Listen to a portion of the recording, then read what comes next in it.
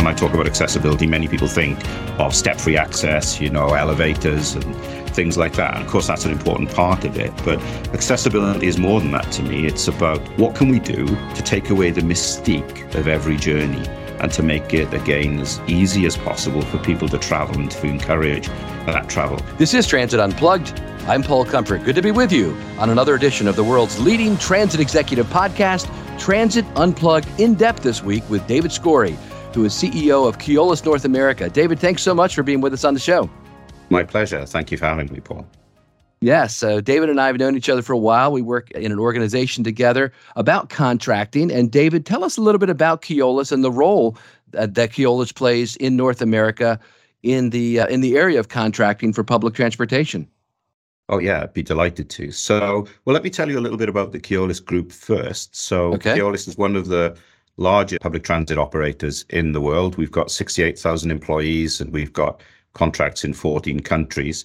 And we operate pretty much every mode of surface transportation you can think of, whether it's trams, driverless metros, we're a world leader in driverless metros, buses, heavy rail, bicycles, microtransit, you name it, we operate it. We're mode agnostic and customer centric is something that we like to say. Here in North America, we've got three main operating divisions. We've got Keolis Commuter Services that operates the commuter rail network here in Boston, Massachusetts for our client, MBTA. We've got Keolis Transit America, which operates fixed route bus and paratransit in the United States for a number of clients. And in Canada, we've got Keolis Canada, and there we operate a B2C intercity bus service, Orient Express. We operate a tramway service in Grand River, and we've got some fixed route and airport shuttle operations. So, a bit of a diverse portfolio. And here in North America, we've got over 6,000 employees working for us. Wow, that's amazing. And how long have you been, working with Keolis? So I've been working with Keolis now for, it's 18 years. The first 12 years in the UK, and I can talk a little bit more about that a little later. And I've been here in the United States for 6 years now. I came to the United States to be the CEO of the Boston operation, the commuter rail operation, and just over a year ago took on the North American CEO role. Prior to that, it was Clement, right? It was Clement Michel, who was here in this role. Many, many people will know Clement. He's now back in France, still working for Keolis, actually heading up our global HR and safety organization. That's great. He's a great guy. He was a good pal for a long time. I tell you, I'm so impressed with Keolis itself, David. I think I've told you, but I'm not sure. I mean, I've been able to visit a number of Keolis operations around the world, in Australia, in France, and in the United Kingdom. And it's just a great company. And what's Bernard Tabery? What's his role there? So Bernard is the international CEO. So Bernard is actually my boss, and he oversees all of our international contracts. And Paul, you mentioned some of the locations there, but we've got contracts in India, in Dubai as well as in Sweden, in the Netherlands, in the UK, here in North America, and in Australia. And Bernard oversees all of those contracts. That's great. He's a great guy, too. I remember having dinner with him one time at one of your big events. I don't remember why I was there, but we got to hang out. My daughter was with me, and just so impressed with him. And another thing I'm really impressed with about how Keolis does it, and I've worked for a number of companies that are in private contracting, a company called Laidlaw and Mayflower way back in the day, and Yellow Transportation, who these companies ended up being acquired by larger companies that people might have heard of today. So I've seen a lot of contracting. And one thing that's really, in my mind, unique that Keolis does is these, I don't know if you still call them this, but I think at the time they were called visualization rooms. And it's where you put up all the KPIs on the wall. Tell us about that a little bit if you can. I mean, I'm a big one on focusing on the numbers and measuring your success by metrics. And that's what those rooms do, right? They do. At Keolis, we're trying to strike that balance between having a corporate governance framework that allows each of the operations to operate in similar ways, to have a really sound, robust management system in place, but still give the flexibility for autonomy at local level, for tailoring what we do to the contract needs, the local environment and the needs of the client and so on. But one of the things that's consistent across the Keolis operation, Paul, is, as you said, is the visualization rooms. What we do in these rooms is we focus on the key metrics, the key data that's relevant to that operation. We put the data on we have management meetings there on a regular basis where we get the management team together. We look at what's going on in the operations, the trends, what's going well, where we need to improve, and we agree together how we're going to improve. And it's a consistent focus. It's a real drumbeat, heartbeat of the operation. And it really allows us to focus on what's important to the client, what's important to passengers, and how we can better deliver against those needs. So as you say, it is a consistent feature that you'll find in every Keolis operation. And why don't we dig in a little bit there? I don't know if I've ever done this before on the podcast, but let's talk about KPIs. And what are the metrics of success of operating a public transportation? I know that I talk a lot. I just came back from speaking at APTA Tech in Denver, and I talked about, how we're measuring success in transit and how many transit agencies now have replaced ridership increases. That's no longer their number one KPI. Now it's customer focus, customer service, and ridership is number two. An APTA survey recently showed that. But public transportation across the world really does share, kind of like music. I'm a piano player, and there's the international language of music, right? You read the notes on the staff. Public transit, in my mind, is the same way. There are key performance metrics that everyone measures, such as on-time performance, such as productivity. Walk me through some of those, what you have seen in your career as being, the key important metrics that are measured to determine the success of an operation. Sure. Well, the first one is an obvious one, and it is the fundamental. It's safety. Every operation will be focusing on safety, measuring safety, and working to continuously improve safety. Beyond safety, operational excellence is an important metric. And what does that mean? Of course, it means on-time performance. It means consistent delivery. It means continual improvement. But it also includes what you're delivering to your customer every day in terms of the experience that you're delivering, the quality of the environment, the cleanliness, the customer service levels, the information flow. So operational excellence encompasses all of those, and there'll be specific metrics around those things. In some contracts, we measure revenue. In some contracts, we take revenue risk, or we're incentivized to grow revenue. And so working with the client to make sure the service is geared to deliver what the passengers, what the community needs, and is being adapted and evolved to deliver those needs, to encourage more people to utilize the service, feeds through to fare box revenue. So in some contracts, we'll be measuring that, where that's a feature of the contract. And then there'll be some contract specific metrics around, as you say, productivity, efficiency, rolling stock availability, some detailed metrics around infrastructure availability on heavy rail networks, for example. So, there are some fundamentals that will be common to every contract, and then some specifics will be relevant to the operating environment. But making sure that those metrics are really clear, that they're the ones that are important to the client and the customer, is an absolute priority. One of the reasons why, and I've served in multiple capacities, both, CEO of an agency with contractors working for me, but also working as a contractor, and then in a county management role where we had contractors. One of the things that people may not realize is that government agencies or transit agencies that operate transit and contract it out, one of the ways they show you what's important is that they incentivize or de-incentivize performance of certain metrics, and we call those liquidated damages. And basically, a transit agency might say to Keolis or another contractor, we want you to accomplish 92% on-time performance for, let's say, paratransit. And if you, in a month, get less than that, we're going to charge you money back. To tell us how that works, David, because I don't know that everyone understands that. I think you've explained it pretty well. But so within the contract, there'll be certain output measures, or it could be input measures that you need to achieve. Right. So on-time performance is a great example.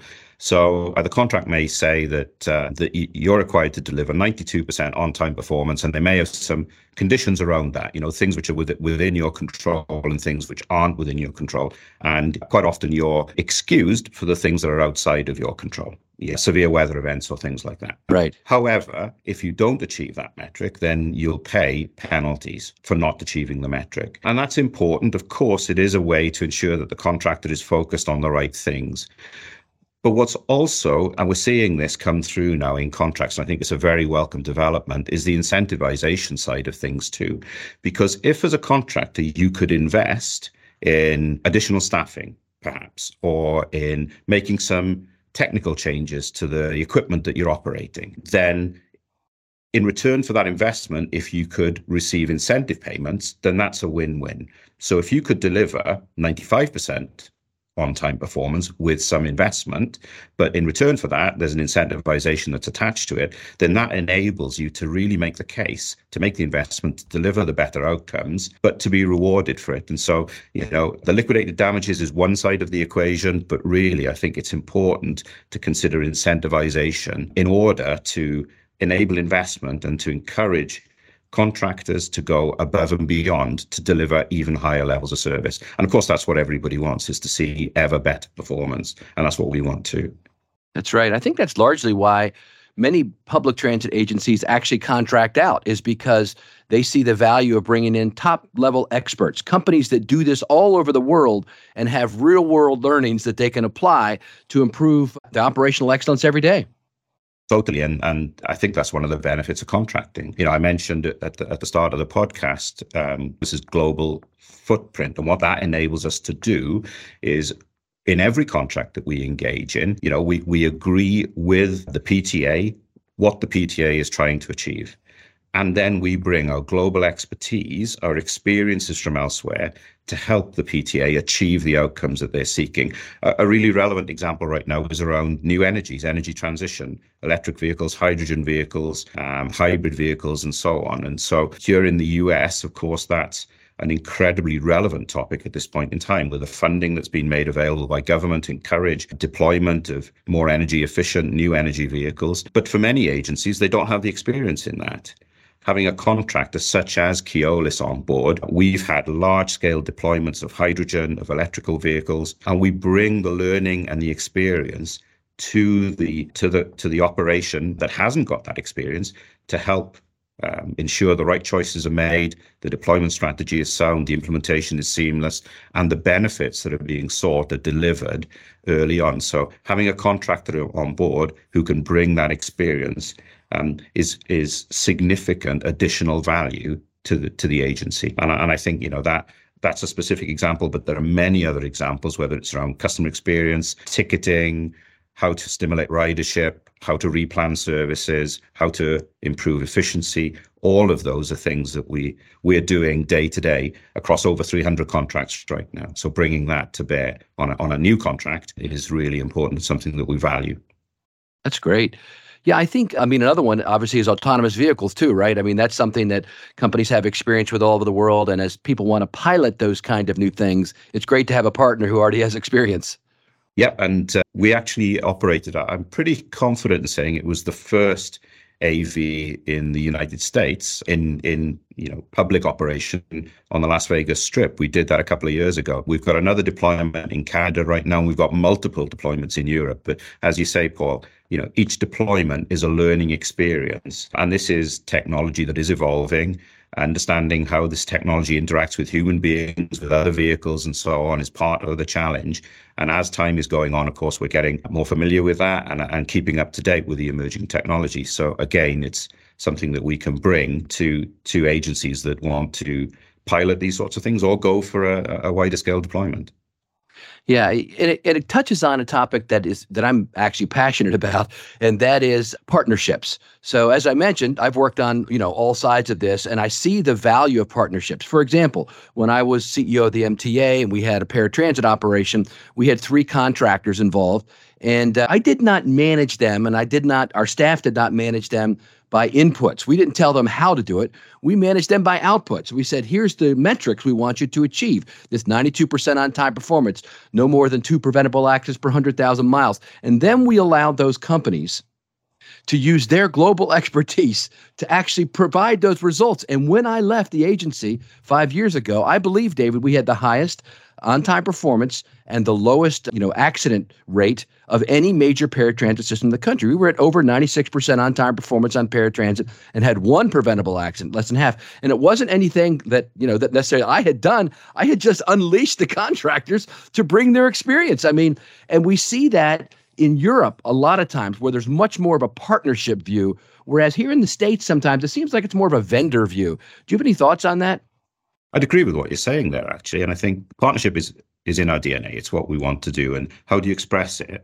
I've mentioned it already, but if an agency wants to achieve particular outcomes through the contracting process, through the RFP process and the contracting process, expressing those outcomes really clearly, what the agency wants to achieve by when, with some parameters around how to get there, I think is really important. But then allowing the contractor to bring the expertise, the flair, the innovation, the knowledge, the experience, the resources in order to deliver those outcomes can create an incredibly powerful partnership or alliance. And actually, something that we've in Europe seen increasingly is formal alliances. There is actually an international standard around alliancing that people may not know. And it sets out how to create a really successful partnership. And one of the key fundamentals of that is being clear on what your common objectives are. What does success look like for both parties? How do you get there? And then within that, how do you manage conflict? How do you manage change? How do you measure the success of the partnership? And so having that kind of mindset and those arrangements that allows each party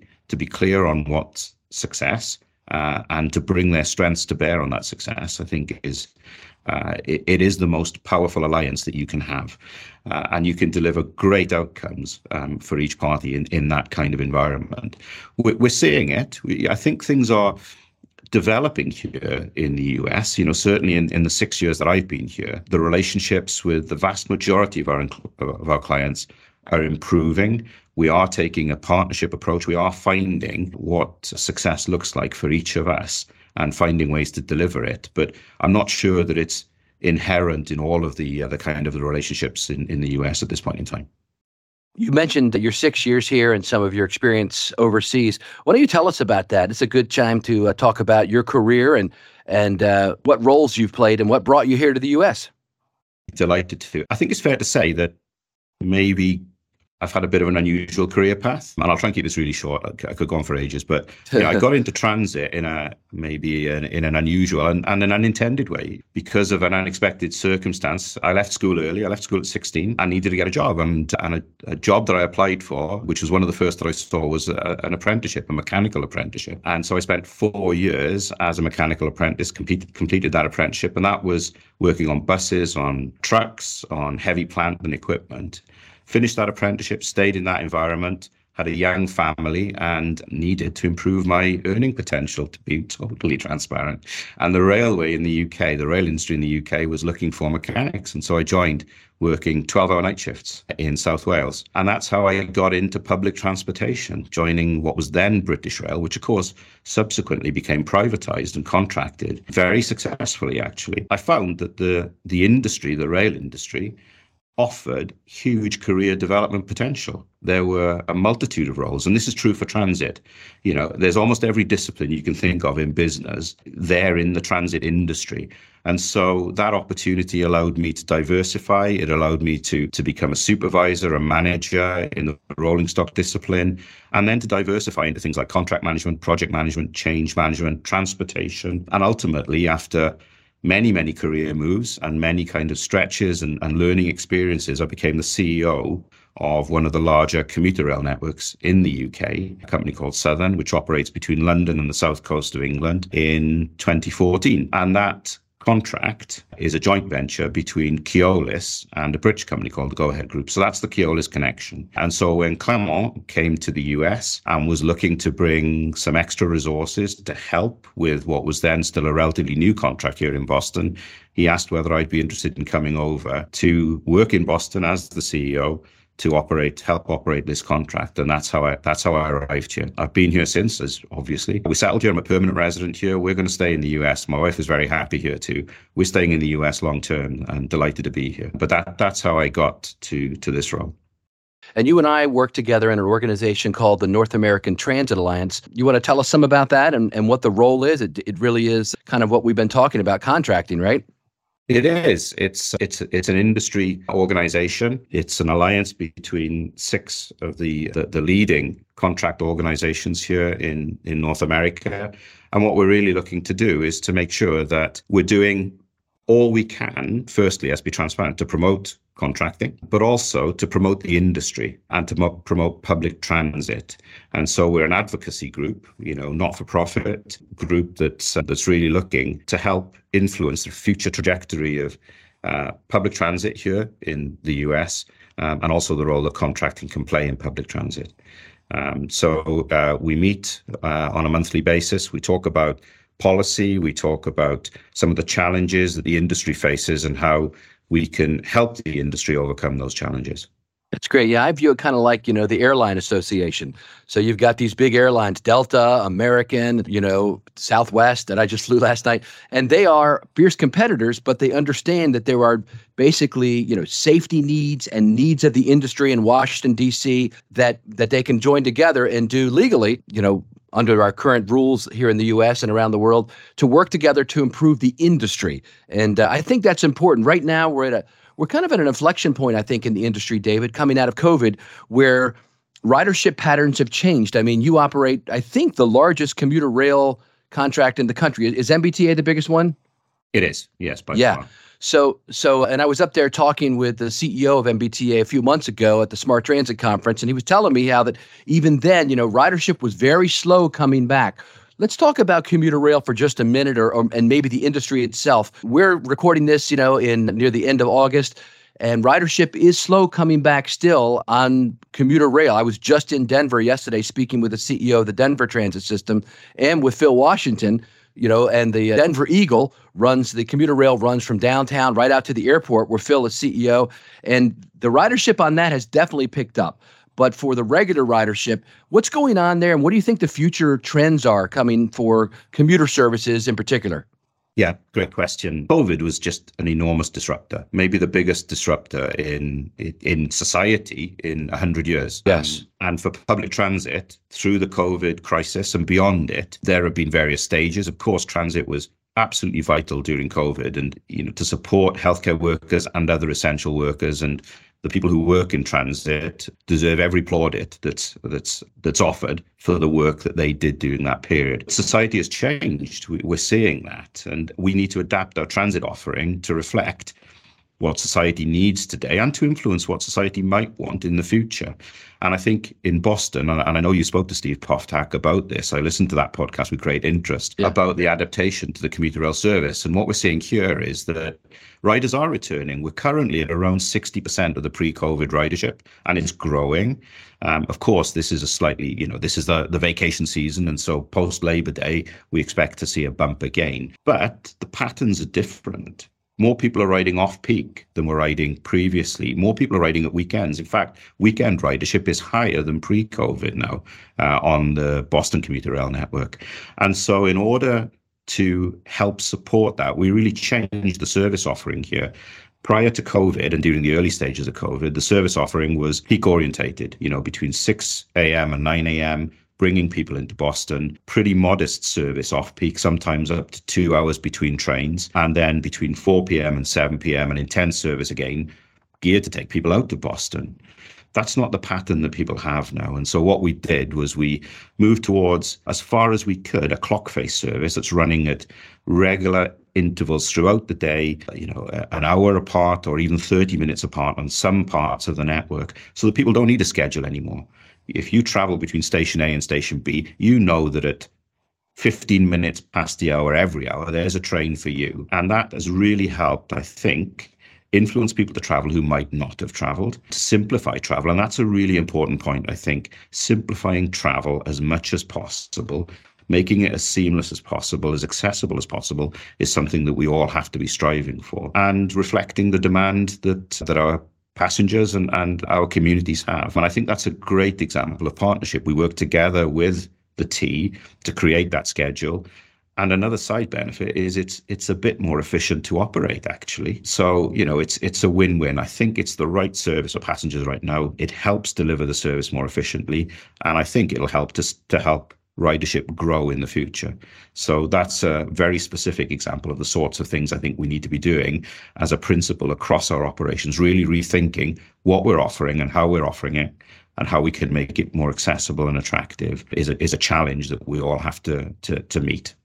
I agree. Are there any other trends that you'd care to comment on that you're seeing either here, in the U.S. and Canada or globally when it comes to public transportation and where you think we're headed in the future? I think just a couple of things, and it's on that theme of making it more accessible. So, of course, when I talk about accessibility, many people think of step-free access, elevators and things like that. And of course, that's an important part of it. But accessibility is more than that to me. It's about what can we do to take away the mystique of every journey and to make it, again, as easy as possible for people to travel and to encourage that travel. So information, digitizing information for passengers, helping with journey planning, as far as possible, integrated ticketing so that you can travel across multiple modes. All of these things can really help people feel more comfortable in making journeys that they may not have made by public transit in the past. Help with that first and last mile conundrum, which is a real challenge for people. It's a blocker. So we have to do all we can to address that and to encourage people onto the networks that wouldn't otherwise be there. And so we're seeing, improvements in microtransit. That's a trend that I think we have to really be mindful of, whatever form that is, whether it's scooters, whether it's bicycles, whether it's linking up with the TNCs, all of those things, improvements in information and digitization, and a move towards seamless ticketing, ideally using technology that people already have, using their phones, using their contactless, debit and credit cards. If we can move towards those things, I think we'll see ridership being stimulated and responding as a result. I agree. Yep. Phil Washington was telling me yesterday that he'd like to see what you can do with credit cards, obviously, but when you ride the commuter rail into the airport, have the same payment options, have it all on, one app and really tie in multiple modes beyond what we normally think, not just ground transportation, but air transportation too. So I think, as they say, the sky is the limit. David, this has been a great, really good in-depth conversation about contracting, about your background, and really about where transit is headed. Thank you so much for taking this time to share with us some of your background and wisdom. Oh, absolutely my pleasure. I really enjoyed the conversation. Thank you, Paul. Thank you for listening to this week's episode of Transit Unplugged In Depth with our special guest, David Scorey, CEO of Keolis North America.